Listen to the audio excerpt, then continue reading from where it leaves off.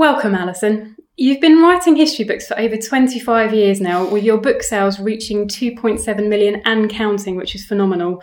Can I start by asking where your interest in history began? Yes, when I was 14 and I was off school sick, and my mother marched me into the library next to the doctor's and said, get a book, because I had graduated from books to comics and pop magazines. And I got this book, and it was probably the most lurid cover in the library. And it was called Henry's Golden Queen. And it was about Henry VIII, Catherine of Aragon and Anne Boleyn. And I just devoured it in 2 days. I was absolutely hooked. Basically, because this is 1965, and I'm thinking, the colonized, a bit sexy, isn't it? People really like this. And then it just drove me off to the history books in my school library. I went to the City of London School. It was a really good library. And to try and find out the truth, because I was thinking, do people really go on like that in those days? And of course, yes, they did. and so I think I've been trying to find out the truth ever since. And this literally overnight sparked a huge passion for history. And I wanted to find out more and more and more, and expanded through the Tudors, back to the Middle Ages, then forward, whole of the British monarchy within a few years, and started writing almost immediately. My mother was delighted, as you can imagine. Yes. She didn't have to nag me anymore. Your books focus on several periods in history and feature notable characters from those times, which undoubtedly results in lengthy research for you. Can I ask, how do you go about starting your research once you've settled on a subject? The subjects about which I'm writing now are subjects that I'm familiar with the sources. And always start with the secondary sources. I start with the framework of the story, and then build in the source material. It gets longer and longer. The book evolves that way. And then I look at the secondary sources to see what historians have been saying.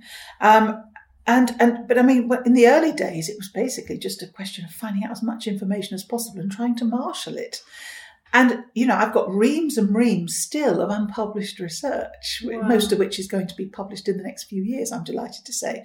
But no, it was just constantly seeking information and learning through the pitfalls, because I thought, studying, for example, the genealogy of the British monarchy, I thought the dates would all be recorded somewhere. How wrong I was in my naivety as a teenager. So you've obviously done a lot of research and you've got a whole ream of information to put in. Do you ever then decide that, okay, I literally can't write about everything, so do you ever tailor it? Publishers decide you literally can't write about everything. I put it all in. Yeah. And then they say, well, don't need this, do we? They're not going to be interested in that. And I'm thinking, yeah, it's gold dust. But, no.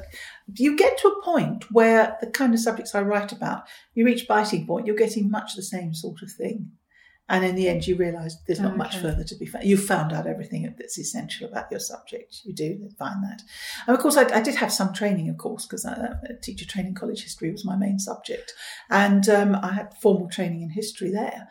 And I was actually going back to do a degree after I'd finished the teacher training, but I got married instead. And that was shelved, and then it never happened. Oh, so on average then, how long does it take you to undertake that sort of research, do you think? Or does it vary? It depends, because as I say, I'm drawing on research I've already got. If I was going to research a subject from scratch, it would be a two-year period to research and write a book. Wow. But that doesn't happen now, because I'm usually covering fields that I already know. Like, for example, this series of books on the Six Wives, these novels, these are on the Six Wives of Henry VIII. They are based on new research. And basically the re-researching and rewriting of composite biography I published in 91. So it's the new research for that. There's a very long-term project, and it's not going to see the light of day for many years, but it's the new research and the new theories that are underpinning the novels. And it's a sort of halfway house, the way of getting this new research across. That was going to be one of my questions actually going forward. But in terms of where you've obviously written about these characters before, how easy is it then to translate them into fiction? It was a challenge to start with, because as a historian, you feel you've always got to be getting facts across. And so I had a whole lot of facts up front in the first draft of my first novel. And my agent took one look and said, it's a riveting story, but it's fiction. You've got to come off the fence, stop being a historian and start being a novelist and relax into it, because all this information must be, it should come out seamlessly in the text, in conversation and the bits and pieces here and there. You don't feel you have to fill the reader up up front with all the information they might need to read the book. When you start to research or you're going through the researching process, do you actually visit any of the places of significance that are relevant? As often as I can, as many as I can. It's very important. It gives you a new perspective. You might also, if you're lucky, find something published locally you wouldn't find, say, in a library or on Amazon or something like that. And so, yes, it's very important because you get a feel for the place. You'll get the lie of the place. That may be very significant in regard to, what happened. For example, at Gainsborough Old Hall, there's a tower where Henry VIII is supposed to have, stayed with Catherine Howard.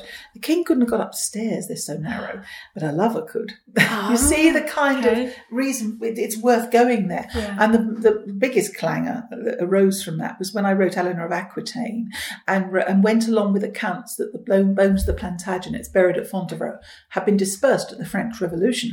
When I actually went to Fontevraud, just after the book had gone to print, I might add, because I was on holiday and it was just on the way home, and that's why we stopped. I hadn't made a specific visit there.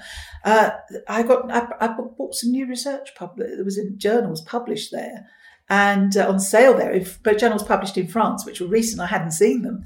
And they were saying that in the 18th century, the Plantagenet vault had been cut into. The bones have been buried elsewhere. No one knows where they are.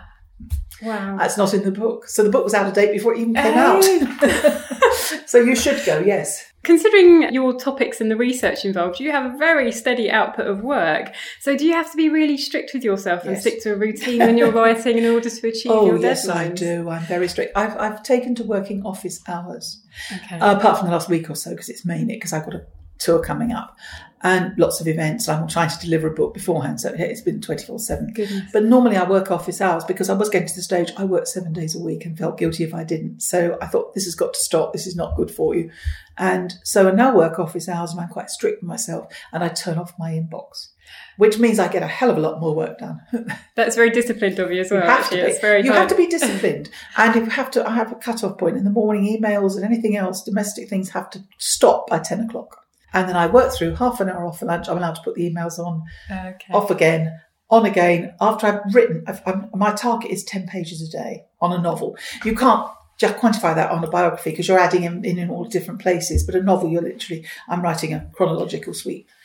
So when I've done my 10 pages, then I'm allowed to look at the emails again. So I have to be very strict with myself. It's almost like a little treat, is it, when you get to wondering what people are saying. It's addictive.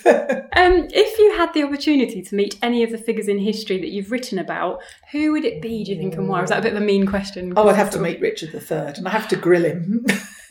Did you do it? Well, yeah. And if not, well, if he didn't, I'd just love to know. For definite. I think the evidence points that he strongly did. And of course, Anne Boleyn, I'd be very interested to know whether she really loved Henry VIII. What's her take on her story? We just don't know. Oh, I've been reading when he sort of it was discovered under the car park. I read quite a bit about because I didn't know a lot about him actually. Yeah. But that became. I'd published a book called Richard III and the Prince in the Tower. It was called The Prince in the Tower originally, and also re-researched him for Elizabeth of York, which came out. I'd actually finished writing it by the time they found him, and it came out just the autumn afterwards. So I'd re-researched it, and my feeling is that the evidence strongly suggests yes, he did do it. But a lot of people would like to take a contract out on me for that. No, I mean, I'm with you. I'm absolutely with you on what I've read so far. Well, you can only go with the evidence. You mustn't. You don't sort of say he was wonderful and then try and make the facts fit round it. That's not the way you approach history. Yeah. You approach history and you try. For 25 years, having read earlier biographies and things, I thought he was maligned by historians. And then I came to write a book that I hadn't intended to write. It evolved out of another project. I was looking at the fall of the Plantagenets, and I was getting a lot on the Prince of the Tower, and I was thinking, there's a book here, and that's how I thought, well, perhaps everything's been said. And then I looked at a few of the sources, and no, it hadn't. I thought, no, it would be nice to revisit this and look at it all afresh. So I did look at it afresh, and I came right the way round to the opposite opinion after 25 years of having a rather revisionist view of him. That's one of the things I find so wonderful about history. It takes you through. Because every book is a contribution to a debate at a given time, and it will come out of date at some stage. I don't look at my published books. So going back, you'd made an exceptional name for yourself in writing non-fiction, history-wise. But in 2006, you published your first historical fiction novel. Did it feel like a natural succession to go from writing non-fiction to fiction? No, not almost by accident, but it wasn't intended for publication. When I was young, when I got interested in history, I did all kinds of projects, including writing historical fiction. I had plays, poems, family trees, histories, that kind of thing. And I tried everything. And it was years since I tried my hand at any fiction. And I had loads of research. I was writing it up for a biography of Eleanor of Aquitaine. And it wasn't, I didn't need to do a lot of extra work. So I had time on my hands. It was quite a leisurely project. So I thought, I'm going to try my hand at writing a novel. Because what gave me the idea was there were gaps in our knowledge of Eleanor of Aquitaine, which is the nature of medieval biography.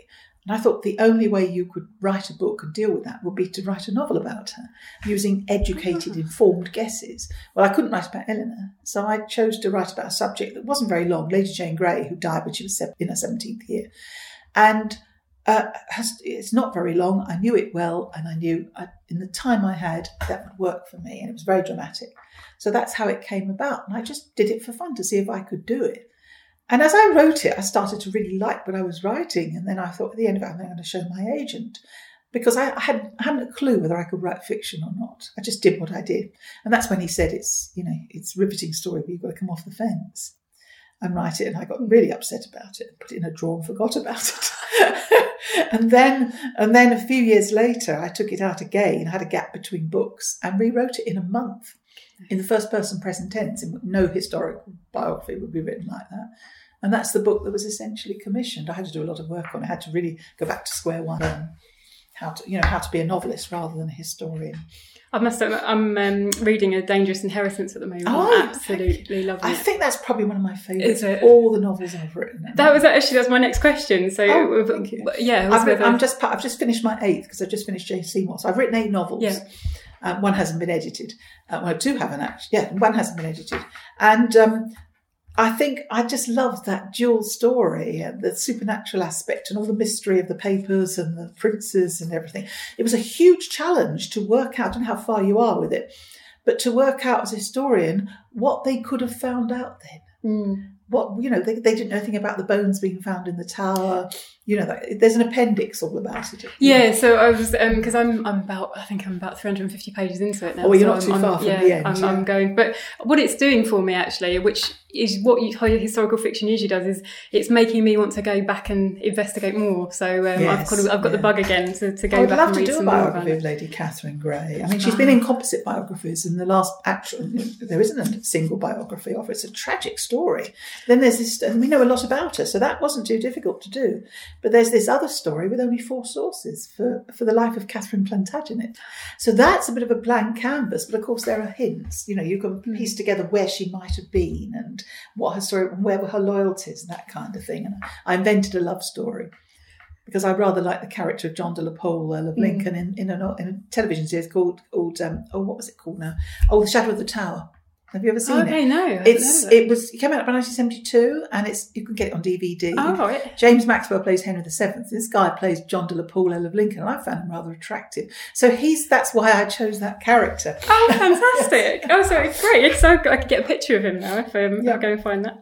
But look him up. You'll find pictures of the actor on Google. Oh, brilliant. I'll do that.